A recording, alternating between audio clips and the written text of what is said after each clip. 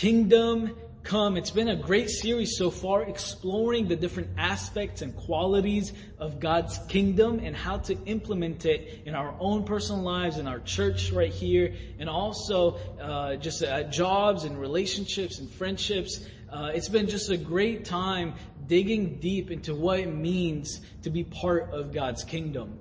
And today, I want to talk about a quality that is so important when it comes to God's kingdom. And when you look closely at its core, it's also a quality that God also has.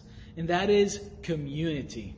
I'm going to take a minute here and just show you just how important community is and why mankind is so drawn to this idea of community. And there are actually negative consequences when a person does not feel like he belongs to a community. There was a study done during the World War on London's Blitz in 1940. And that study found that this bizarre thing where the rates of depression in the city of London went down during the Nazi bombardment. And after that after the war was over, the rates of depression went back up to normal levels, which is just crazy. And that study found out that it's not that humans have an odd love of Nazi bombardment. It was actually this sense of community. The way that the war brought all of London together. Cities are notorious for loneliness because you are surrounded by tens of thousands of people that mostly are strangers. You don't know them. But something about the war and the Blitz where the city of London came together. And actually the whole war brought the West together. And since then, we all know that we live in a very individualistic society. And I was reading this paper about the decline of community and individualism. And a few years back, the Prime Minister of England appointed a loneliness minister because almost 20% of the population identified as lonely. And in her statement to the press, she said, "Far too many people. Loneliness is the sad reality of modern life." And this is not just a problem in Britain. It's also in the U.S. Actually, in the U.S., rates of loneliness are much higher. 35% of Americans report they are chronically lonely. 8% report having conversation with a neighbor in the past year. In the 80s, the average American claims to have 3 confidants or best friends. And in a recent study, 25% of people today claim they have 0. It is very evident that there's a decline of community in the world we live in today. But what we see in the Bible is that community is a fundamental quality of God's kingdom. You and I have been put together and placed together by God as a community of faith.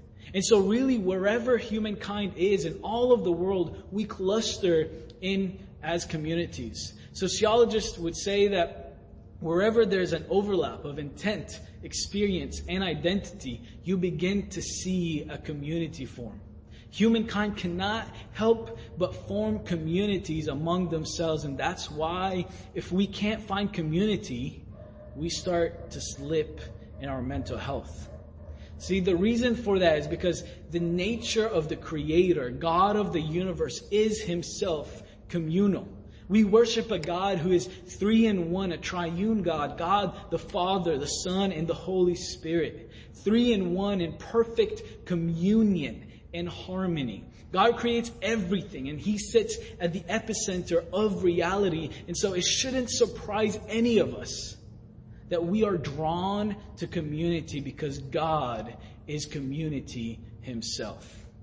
So the title of my lesson today is God's Call for Community. God calls us to be a community. God calls His kingdom to be a community. We really see that in John chapter 17, verse 20, where Jesus was praying for the believers. And this is His prayer. My prayer is not for them alone. I pray also for those who will believe in me through their message, that all of them may be one, just as you, Father, are in me and I am in you. May they also be in us so that the world may believe that you have sent me. So what we see here is God praying. What we see through the scriptures, and especially through John, is that close oneness and community Jesus, God, and the Holy Spirit are in. Jesus praying that this communion of life, connection, and vibrancy can spill out into and in His kingdom. So it's no wonder that humankind is conditioned and is drawn towards and desperately needs to be in a community. And that is the very essence of being created in the likeness of God. God is a community, calling us to be a church of community. That's why we read in Genesis chapter 2 this idea of man and woman, and when God created a community between Him, Adam, and Eve, that they were naked and unashamed. What you're seeing here is this type of vulnerability, this type of openness, and the type of being known. There's nothing to hide in this community. There's nothing to project an image of. They are fully known. And that beautiful picture lasts, I think, 22 verses. And then sin enters and fractures everything. Immediately, you see this fracture between God and man. And that community, that beautiful picture of complete vulnerability and openness begins to dissolve. And then the Bible, all the way through redemption of Jesus Christ, to this day, is about this fractured community and how to make it whole again. And you really see this truth in our lives today, in this day and age. Right now, there's such a deep hunger for community in our world. But we all can get this loose connection with others. And I'm not a hater of social media. I think the internet is undefeated. I love the internet, especially during this time. I don't think I would get past 2020 if it wasn't for the internet. But man, social media, it is a shallow way of belonging to a community. And it doesn't satisfy the soul. In fact, research says it actually aggravates the deeper parts of us that's longing for real connection, longing for real communion with other people. So if you've ever found yourself stuck scrolling through your social media stuff and you feel this kind of low-grade hum of insecurity, anxiety, agitation, what that is your soul wanting more for you than what you're getting. So before we continue here, what I want to do is I want to define community. And here's how community is defined by scientists. Scientists say that community is not an actual quality that you can touch. It's a perceived community and a perceived connection between a group of people based on overlaps of intent, identity, and interest. So here's what we're going to do. What I want to do is dive into text, and I want to show you that we are a community of faith that has the same intent, identity, and interest. And the way it translates biblically is that we have the same Savior, we have the same assignment, and we have one another. And that's my outline, and we're going to dive into it. So the first point is we have the same Savior. Read with me 2 Corinthians chapter 5, verse 17. And it says, therefore, if anyone is in Christ, he is a new creation. The old has passed away. Behold the new creation, all that from God, who through Christ reconciled us to Himself and gave us the ministry of reconciliation. That is, in Christ God was reconciled to the world, reconciling the world to Himself, not counting their trespasses against them, and entrusting us the message of reconciliation. Therefore, we are ambassadors for Christ, God making His appeal through us.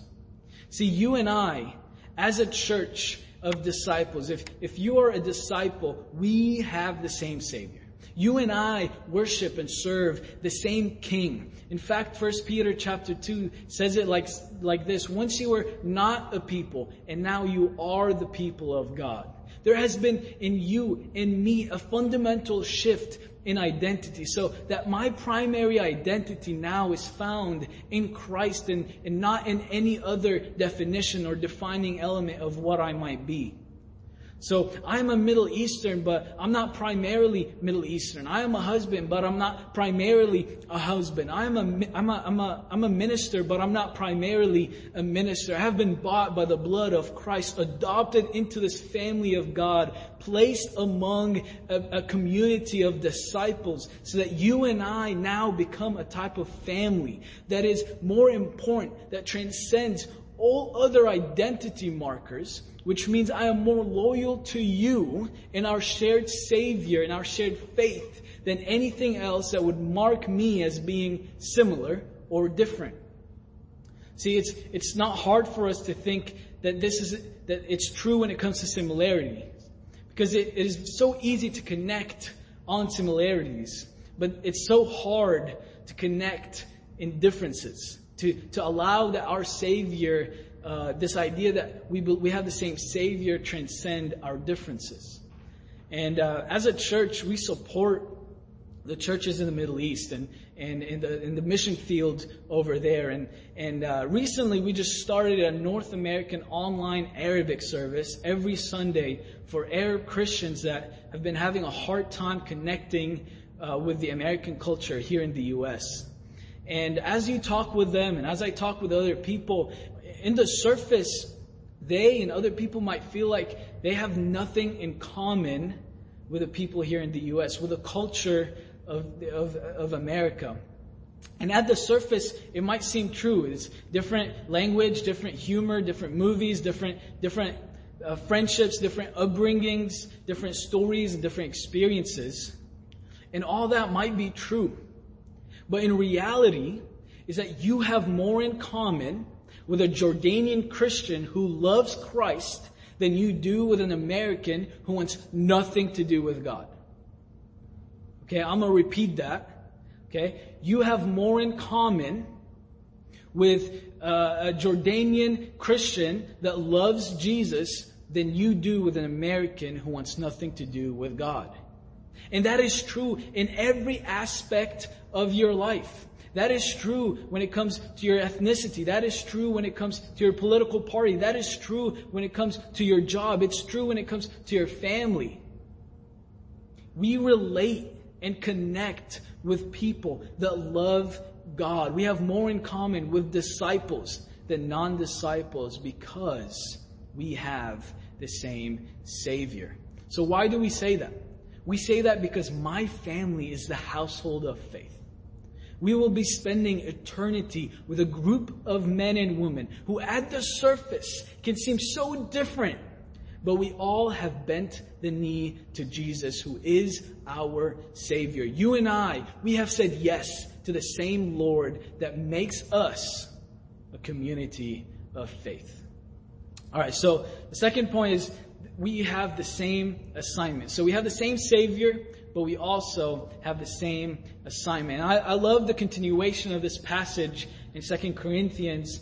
And it says, all this is from God, who through Christ reconciled us to himself and gave us the ministry of reconciliation. That this is in Christ, God was reconciling the world to himself, not counting their trespasses against them, and trusting us to the message of reconciliation. Therefore, we are ambassadors for Christ, as though God were making his appeal through us. You know, I love this. I love this because what's happening here is now we have the same Savior, and God has put us together in his family in a given place, in a given time, for the sake of his name and his glory.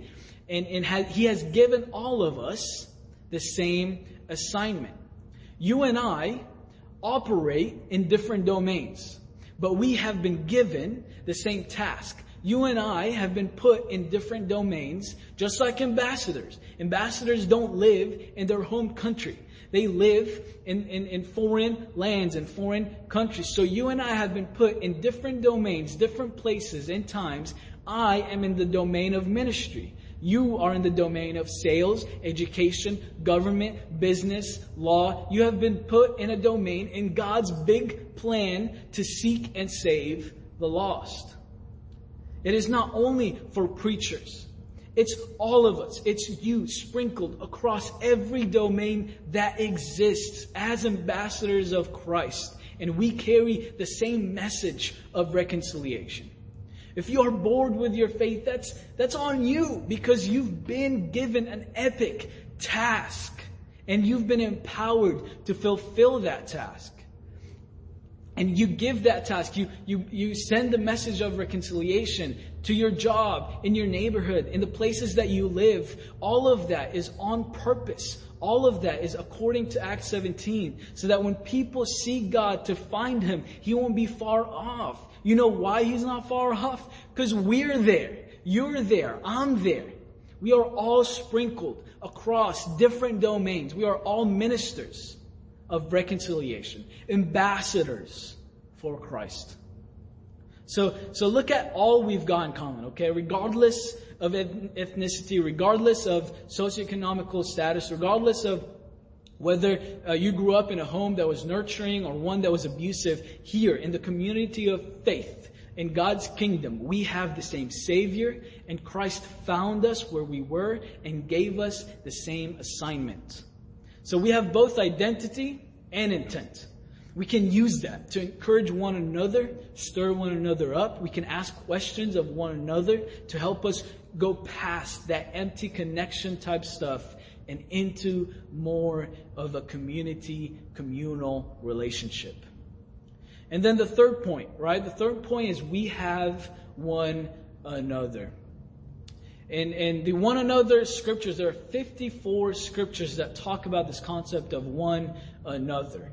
Love one another, be gracious to one another, show kindness to one another. And we can do these things with those that we do life deeply with. Whether it's in your home, whether it's in your work, whether it's your family group, D-time, loving one another, serving one another. We become these things for one another. We don't demand these from people. We become it first for the good of the church. And I love this concept, because what it says about the church is what we see is that God has brought us together at this time for the glory of His name, but also for our joy. We have one another. According to the Bible, I need you and you need me. You have gifts and ways of seeing things that I don't, and vice versa. And each of us has a unique testimony with our shared Savior. God brought us to this community where together we can become all that God wants us to be. And this is so important, because what that tells us is that coming to church and listening to sermon is not nowhere in God's prescription for His people. His prescription is not going to, but belonging to. And that's a lot scarier and a lot more nerve-wracking than just laying there and tuning in online to watch service. And sometimes it's hard to belong somewhere, because that means I have to open up. That means I have to commit. I have to be naked and unashamed like Adam and Eve were. I'm scared to engage because, man, what would happen if people actually knew us? What would happen if they found out my marriage isn't doing too good? We don't want to be seen as weak or not perfect. So what we tend to do is just sit there and go to church or tune into church and check that box, but not really belong to the fellowship and community of believers.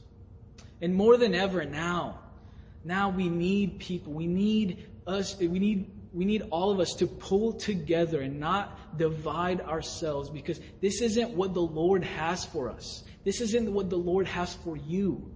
God's designed His kingdom to be a community of faith and not a divided community of just mere connections.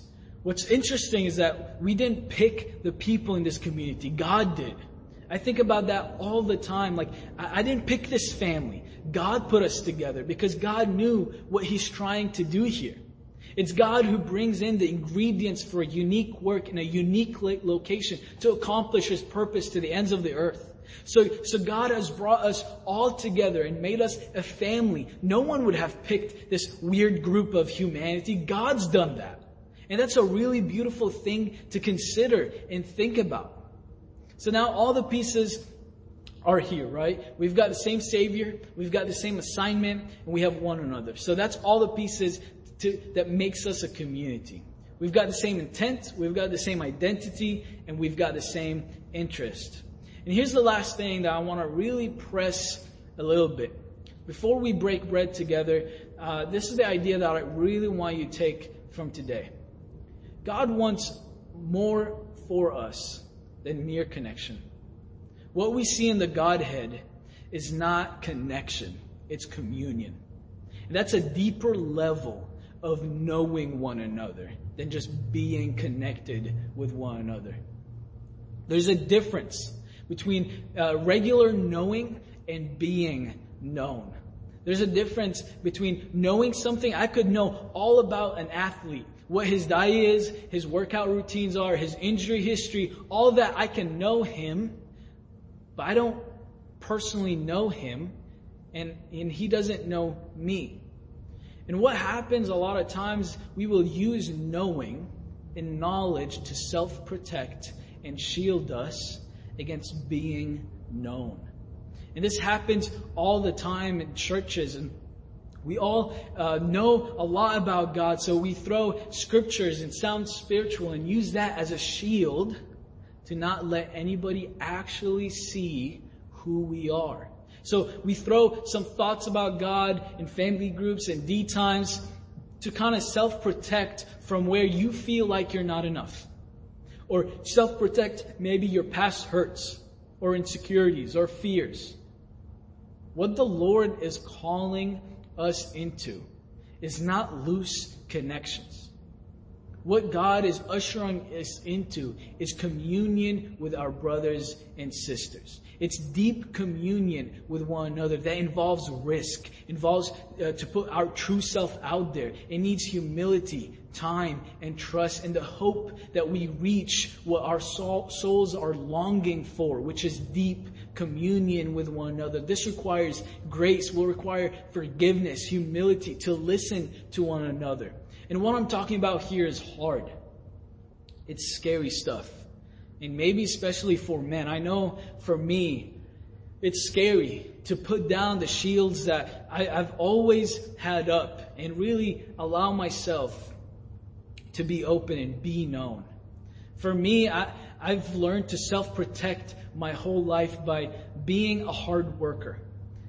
Being a harder worker than the person next to me, and being able to get more done than people that I'm with. And I have learned to get by. That's how I've learned to get by my whole life. And that's how I defend myself from being perceived weak, confused, or maybe not knowing.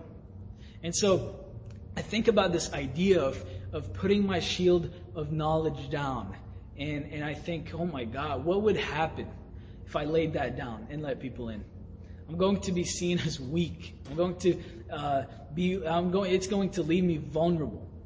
But in reality, looking back in my life and the moments, and I realized that the moments where I felt a real sense of community in the church, the moments where I really felt God's presence and His plans clear, were the moments I humbled myself and put down my shield of knowledge and allowed myself to be known and share my fears, hurts, pain, and experiences. And when I did that, that is truly when I saw God and my eyes open and truly understood what it meant to be part of a community. Now, I don't know if you've ever seen a cluster of aspen trees. It's probably one of the more beautiful trees in the world. And we're going to put a picture, hopefully it's there, but if not, just Google it. And there's something so unique about aspen trees. A singular aspen tree is not the organism itself, but actually aspen groves or clusters are singular organisms, which means there's a deep embedded root system. It actually shoots up all of these aspen trees, so that when you're looking at a forest of aspen trees, you're actually looking at a singular tree that supports and comes alongside of one another and shares nutrients with one another for the good of the growth of the entire grove. So that the taller trees are drinking in the sun, and it sends the nutrients down to smaller trees who aren't getting some sun. And the nutrients that are being pulled from the soil are actually being shot up to the highest trees. And you get this picture of a grove, a cluster. They're actually called clones of aspen trees. And aspen trees are always growing, even in the winter. At times, that root system will actually defer nutrients from healthier trees to support sick trees. And listen to this. The largest grove known to man is in Utah, and it weighs 6,600 tons. That's just one tree. It's insane, the size of it. And groves that have such strong root system that support the weak, and where nutrients are given to all for the good of the grove or the cluster.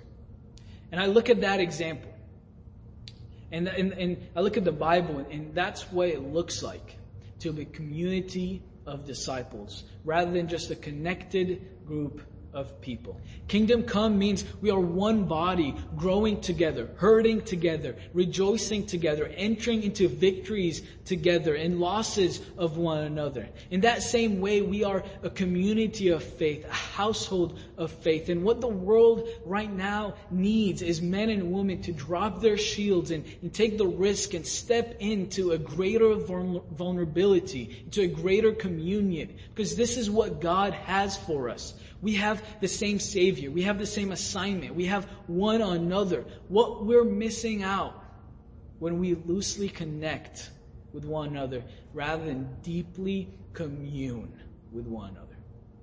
Let us pray for communion. Heavenly Father, I thank you for these men and women that are tuned in here today. I do thank you for the invitation to participate in the Godhead, to be in communion with disciples. We pray that you would deepen our connections and that we might move past mere connection into communion with one another, being fully known and experience the fullness of you and your kingdom. I pray that you protect us, because these things are scary to us. Give us wisdom as we interact with one another. Allow your kingdom to be a place where there are safe conversations. I really pray that you put in us anything that is self-righteous. Put to death in us anything that is not compassionate or kind, to become a community of love for one another, a community of support and encouragement for one another. In Jesus' name I pray, amen.